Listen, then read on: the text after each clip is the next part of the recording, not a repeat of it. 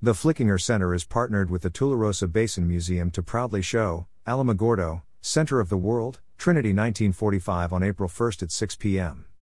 Created by Larry Sheffield and Trent DiGiulio, the film discusses how Alamogordo was chosen as the site for atomic bomb testing at what became the Trinity site on what is now White Sands Missile Range. The movie will start at 6 p.m. and a Q&A will follow.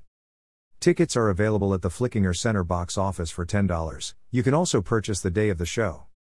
Event link, https://www.facebook.com/event/50806501483215 a context equals %7b%22 event_a. Stay connected. Subscribe to free email updates from Second Life Media Alamogordo. Sign up. I'm interested.